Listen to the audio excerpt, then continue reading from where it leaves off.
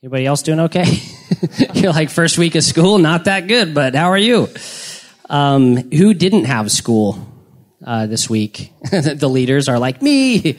Quite a few. I talked to quite a few people that were like, I actually don't start for a while. Lucky for you. That's legit. I'm glad you guys get some time. If we haven't met yet, I know there's quite a few new faces in the room. My name is Nick, and really excited to be here. I lead the high school ministry here, and we this summer recently just got back from summer camp. How many of you guys were at summer camp? Legit. It was amazing. If you weren't there, I just want to say that we really missed you. We wish you could have made it. But we're going to be talking about what it looks like to take camp home. So if you didn't go to camp, just what you need to know is camp was next level. We experienced God in a really powerful way, and we don't think that He's done with us. We don't think it's like, okay, well, see you next year. I guess we'll experience God at camp next year. Have fun just chilling and not experiencing God. We think that God wants you to encounter Him every single day. So what we've been doing is taking some of the aspects of camp and thinking through how do we encounter God on a daily basis, much like we did at camp. If you're thinking, I didn't go to camp, this isn't going to apply to me. Actually, it does. It applies to you perfectly because it's talking about daily encounters, not necessarily just about camp. So we basically set the stage last week for what makes camp so powerful. And we're talking about how we have so much access to God in the camp setting. But how many of you know it would be really messed up if you only ate food once a year or once a month or once a week? But oftentimes we're like, man, I need to get to church to get filled up. But what if God wanted you to access a nourishing lifestyle with Him every single day? How do we encounter Him every day? Because we encountered Him every day at camp. But let me just say, the same God you're accessing at camp is accessible when you're at school, when you're at your sports events or whatever it might be. Our hopes aren't that you would just have a once a week faith where you're like, man, I'm starving. I just can't wait to get back to youth. Of course, we want you to come here, super stoked for youth, but we want you to be encountering God all week long. So how we started last week is we kind of broke down the camp environment. What makes camp so powerful? And here's kind of what we came up with. We were saying, man, there's no screens. And not only are we not distracted by our screens, but everybody around us is in the same boat. They also don't have screens. So the people around us are actually attentive. How many of you know what it's like to be the only one without a phone? And you're like, I feel really left out. At camp, you don't feel that way, right? People are present. We have frequent, extended worship. There several times a day we're worshiping, we're connecting with God in that ways. We have opportunities to give and receive prayer. Maybe you engaged in that. There's tons of time in Scripture, whether that's through the speaker or through the quiet time, or maybe during your free time. A lot of you holy rollers were like reading your Bible during quiet time. There's ample amounts. Time in Scripture. Yep. There's meaningful conversations with community. How many of you guys had really meaningful, like lifelong conversations? I was like, that actually really impacted me. Okay. Fun experiences in community. 3 meals a day in community, which the meals there are bomb, but we're actually eating 3 meals a day around a table, quiet time, engaging in spiritual conversations. So those are kind of how we broke it down. But what I want you to notice is how many of these have to do with community or being around people. Camp is built on the shoulders of community. If you went to the camp facility and did the exact same stuff, swam, worship, quiet time, go-karts, but you were the only person on campus, how lame would that be? Some of you introverts are like, honestly, that'd be pretty sick. But it would be the worst week ever at the end of the day. It's the community that makes camp camp. It's what makes the experience. It's in community that we are called to follow Jesus. Mother Teresa has this kind of, this is review for a lot of you, but she has this line that's kind of haunting. She says, loneliness is the leprosy of the modern world. Loneliness. Maybe you guys have felt really lonely in the most recent years. There was a poll taken recently in parallel with like the rise of social media and the digital age and whatnot. And the poll actually asked, like, how do you prefer to follow Jesus? Is it with a friend or on your own? And the majority of people chose on your own. Like, I love Jesus, but I don't like his people. That's kind of the thing. But I want to make this point here. Connectivity does not equal community. being connected to people, having access to people, knowing what people are up to is not the same as being in deep friendship or deep community. Would you agree with that? Sherry Turkle, it's like this sociologist and psychologist at MIT, super smart lady. She's a genius, and she's been writing for several decades on this now. And she wrote this book called Alone Together, which the title alone is crazy, because we are all have this sense of feeling lonely even though we are together. And listen to what she says in her book. She says, "We are lonely but fearful of intimacy. Digital connections may offer the illusion of companionship without the demands of friendship. Our networked lives allow us to hide from each other even as we are tethered to each other." Have you ever gone like weeks without seeing anybody, but you know what everybody's up to because of social media? Some of you do. "But we would rather text than talk. When technology engineers intimacy, relationships are reduced to mere connections, and then connections become defined as intimacies." So it's like, oh, I'm really close with this person because I know everything about them. It's that awkward moment when you've been following somebody on social media for like years, you never seen them in person, and then you're like at Target, and you're like, oh my gosh, that's them. You know what I mean? I feel like I know them. That's not an intimate relationship. That's just a connection. Okay, maybe I'm just alone in that one. But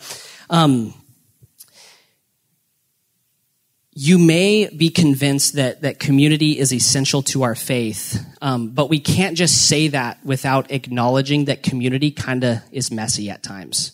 People, honestly, are kind of the worst at times. Would you agree with that? Like, I don't want to stand up here and be like, we just need to be a part of a community, because it's like, I don't know if I can say this from stage, but community sucks sometimes. Like, people are really, really difficult. And it's been like that for a really long time. Listen to this in Matthew 10, 1-4. Listen to this. And Jesus calls the 12 disciples and gave them authority over unclean spirits, which is legit. And he wants them to cast those things out, and he wants them to heal every disease and every affliction. And the names of the 12 apostles are this. Pay attention to this. First, Simon, who's called Peter, which is funny. And Andrew, his brother, James, the son of Zebedee, and John, his brother, Philip and Bartholomew, Thomas and Matthew, the tax collector, James, the son of Alphaeus, and Thaddeus, Simon the zealot, and Judas Iscariot, who betrayed him. So I have underlined up here the only two names that have descriptors, right? Why would he add, like, this is what this guy does and this is who this guy is? But they don't say that about anybody else. By this time, Jesus had a ton of people following him, but he had this inner circle. This is the inner circle. And there's the descriptors on these. What is going on here? There's a wide range of people. This is what Jesus is talking about. He's talking about community. We see Matthew is a tax collector who works for Rome. So, tax collectors were hated among this time. It was like a really confrontational thing to be a tax collector. And then it says Simon was a zealot, which is a violent sect of the first century Jews who used like guerrilla tactics to kill people like Matthew. So there's like two enemies in the same group here. So zealots were commonly associated with or known as daggermen, meaning they would like wait until people like Matthew were around, and they'd get in the crowd and they'd have like a robe on and they'd jump out and like dagger somebody straight in the neck, and like it was like murder mystery for real. And they'd slip out, act like nothing happened. So imagine Matthew, this guy who Simon thinks is a jerk, and Simon, this guy that Matthew thinks is a killer, in the exact same Bible study. That's kind of a messy community, wouldn't you agree? Very messy. So not to get too political, but I kind of want to put it in like perspective here because it's kind of a hot topic. But imagine there's like a Make America Great Again hat wearing dude with like the gun in the back of his window, like, you know, come here, boy, that kind of a guy, right? And he walks up to a house to join a Bible study with like a bunch of like progressive leftist elites, right? Probably sipping tea or something like that. So there would be tension in that room, wouldn't there? It's like one of us is not like the other, right? Do you think there would be issues that came up? Do you think conversations that are kind of hot topics would kind of rise to the surface? Would it have gone well? It probably would have been hard. I can't imagine it just being smooth, like community is just ideal, it's awesome. No, it probably would have been hard. So Jesus puts together this community from across the spectrum, and it's not just like the socio-political thing.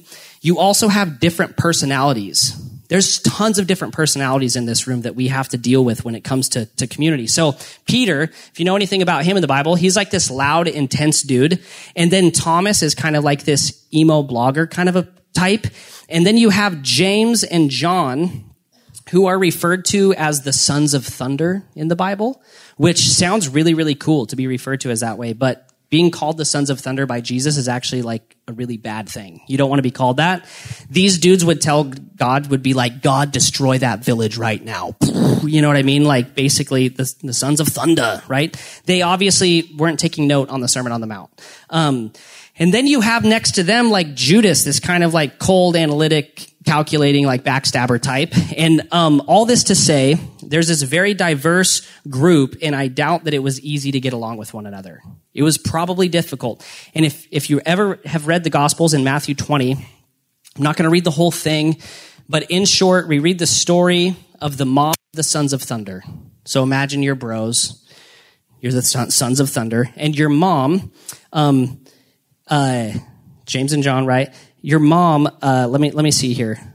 They come to Jesus and they basically say, listen, my boys are awesome and I want them to be at your right hand in heaven. Like all these other guys are pretty cool, but coach, put my son in, not these boys, because my son deserves to be at your right hand, Jesus. And then it says the other 10 heard about this. It was like the parent like slipping the coach $10, like put my son in, you know? And then the other 10 are like, what the heck is, in the scripture, it says they were indignant. They were furious. They were ticked off. And Jesus goes on to teach about how God's kingdom is backwards to the world. And he says the first will be last and the last will be first. It's pretty crazy. So all that has to do with like the messiness of community. And Dave talked about this, on Sunday, if you were there, but this is what he said. There is the ideal of community, which is like, oh, they're all so perfect. They're like my best friends. And then there's the messy reality of community, which is like all these people are the worst and I can't stand being around them. And discipleship to Jesus happens in between, where we're like, listen, they ain't perfect and they're not the worst, okay? A huge threat to real community is the ideal community. And I've heard you guys, some of you even vocalize this to me. You're like, dude, I really like youth group and stuff, but like my small group, they're so annoying. Dude, keep in mind the ideal community. Like I deserve to have a group where everybody's just like me and they're like even cooler than me and they like bring my cool status up. That's what I really want. If you want to destroy your community, just think of how good it could be, right? Does that make sense? Keep the ideal community in your mind. Oh, what's up, Mason? I just saw you. Sorry to call you out. Good to see you, bro. Let me see where I was. Jean Vanier, listen to what this dude says. He explains it best. He says, almost everyone finds their early days in community ideal. It all seems perfect. They feel they are surrounded by saints, heroes, people who are everything they want to be themselves. And then comes the letdown. The greater their idealization of the community at the start, the greater the disenchantment. Like if people manage to get through the second period, they get to a third phase, that of realization and true commitment.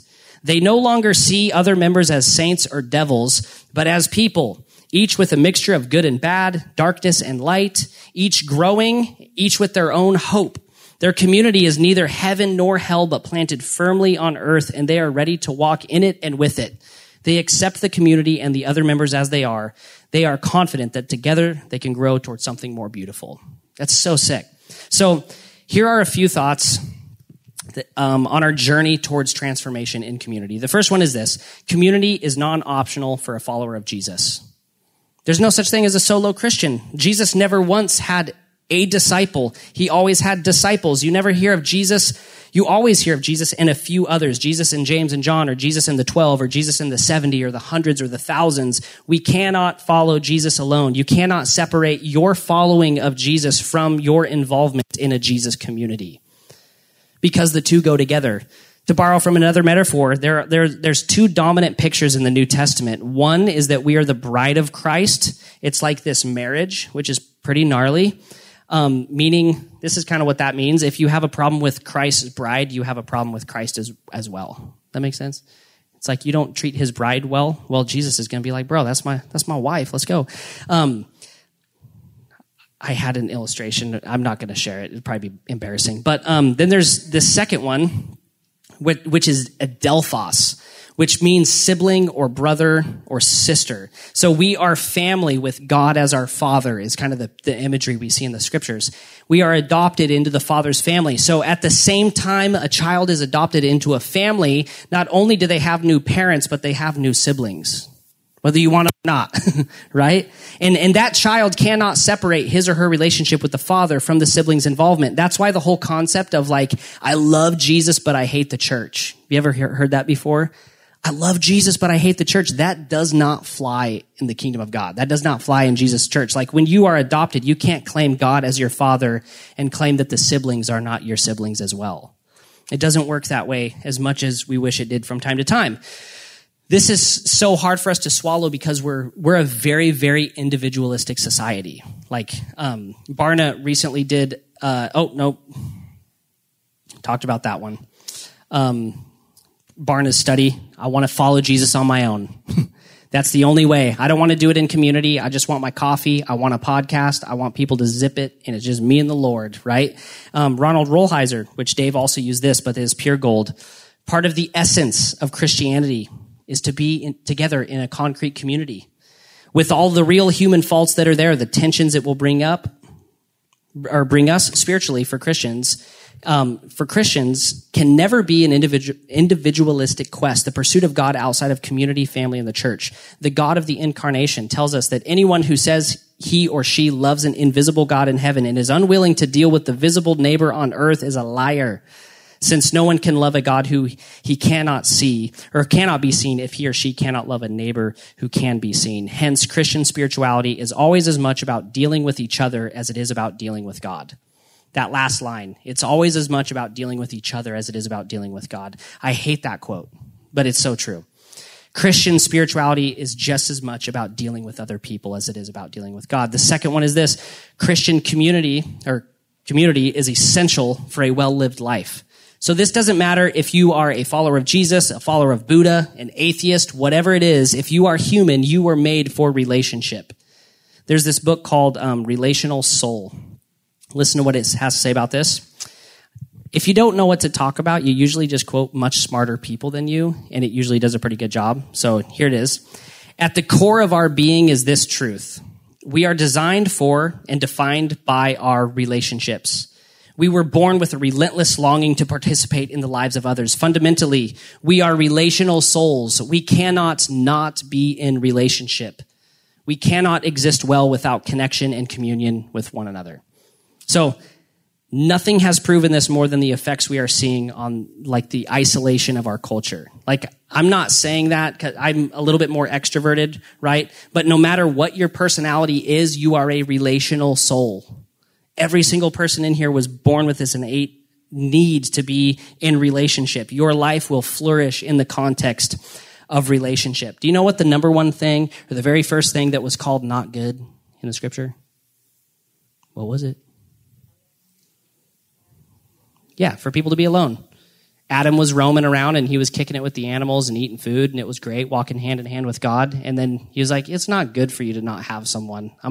Boom, community, okay? It's not good when we're alone. Write that down. Number 3, community is the context where transformation takes place. That's what you experienced at camp, a lot of you. Community is the primary environment where people change on a surface level, just like Mom always says. If your friends jumped off a bridge, would you do it? Why does she say that? Because you become like the people you hang out with.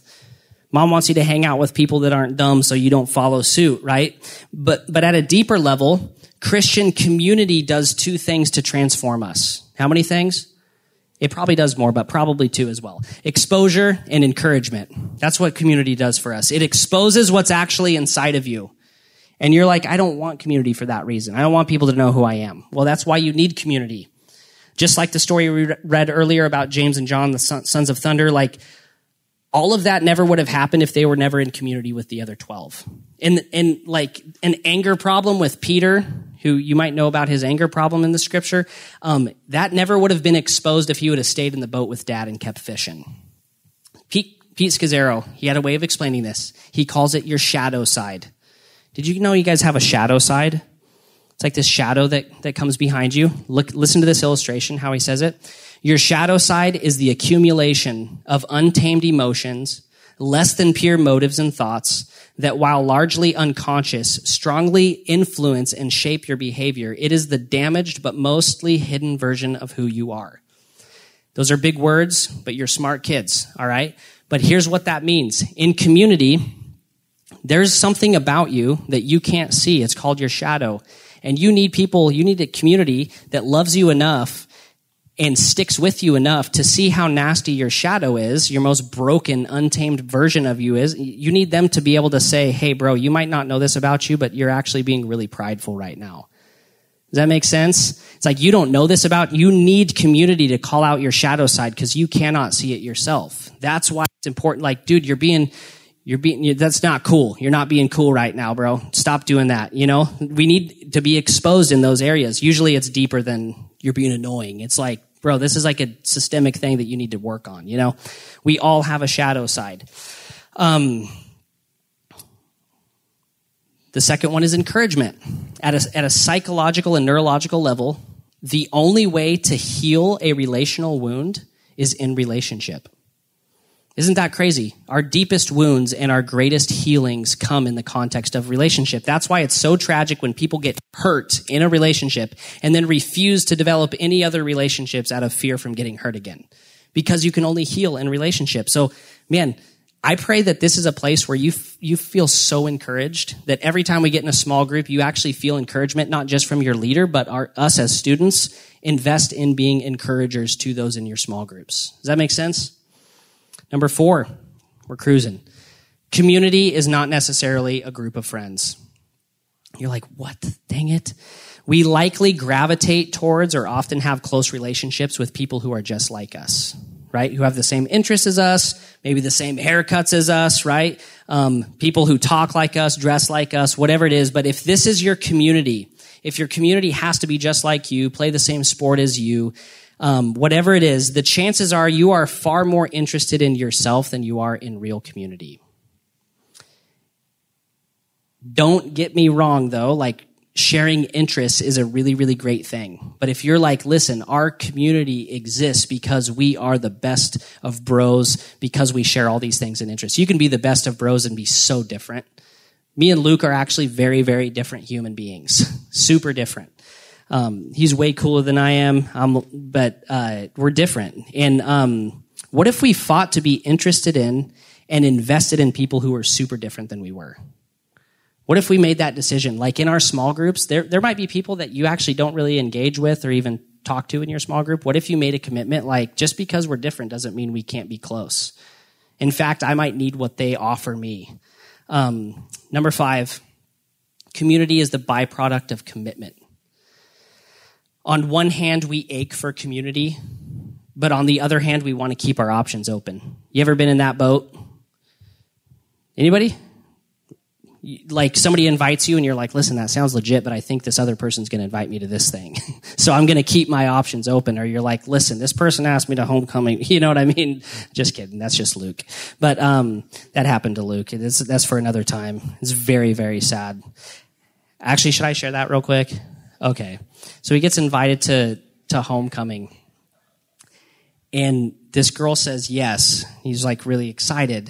And then the next day she's like, sorry, my dad said I can't go. And he's like, dang it. I really wanted to go with her. So he didn't go. And then the next day at class, he's sitting next to this kid and he was like, dude, did you go to homecoming? He's like, no. And he's like, who did you go with? And it was the girl that first said yes. Anyways, this is actually on a podcast, and Luke will probably listen to this weekend. Love you, Luke. Can we just say we love Luke? Okay, great. So we live in a world of options. That's what I have to say about that. So we hold out wondering, what if there is something or someone better out there, especially in community? It's like, I kind of like this church, I kind of like this youth group, but maybe something bigger and better. I kind of like to worship here, but I kind of like, you know what I'm saying? We want to keep our options open, but dude, Real community happens on the other side of commitment. Like, I don't care if it's not my preference. I don't care if the group is annoying sometimes. I don't care if the teaching is terrible. Like, I'm going to come because I'm committed to this community. We cannot experience true community without commitment. That's just the reality of it. We have to do that. So Saint Benedict, this old, saint, he said it this way. He actually came up with this word called stability, but he defined stability like this: the spiritual skill of staying put to get somewhere. I love that vision for our youth group. It's like, dude, I'm going to stay put because that's actually going to grow me. That's actually going to get me somewhere. Does that make sense to you? Not so good. Slow church. Another quote. This is just going to blow your mind. Slow church, so good. Spiritual formation occurs primarily in the context of community. What I've been saying. Long-term interpersonal relationships are the crucible of genuine progress in the Christian life. People who stay grow. People who leave do not grow. It is a simple but profound biblical reality that we both grow and thrive together, or we do not grow much at all. Isn't that so good?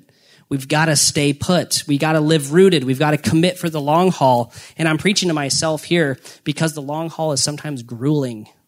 Maybe you guys are like, dude, we've been sitting here for a long time. Like I don't want to stay and grow. I want to get the heck out of here, right? We will in a second. But it takes a long time to get to know each other, to get to know people. It takes intentionality. And so how do we live that out? I'll tell you how. See, we're trying to get out of here. No, you're good. You're good, bro. I need some water too. It's hot up in here. I feel you. Here's how we do this. We don't live out community around a stage once a week, because the reality is this isn't community. Because you're listening to me talk. What's community is when we turn around and we face each other and we have conversations about what's going on here. We share what's going on in our lives.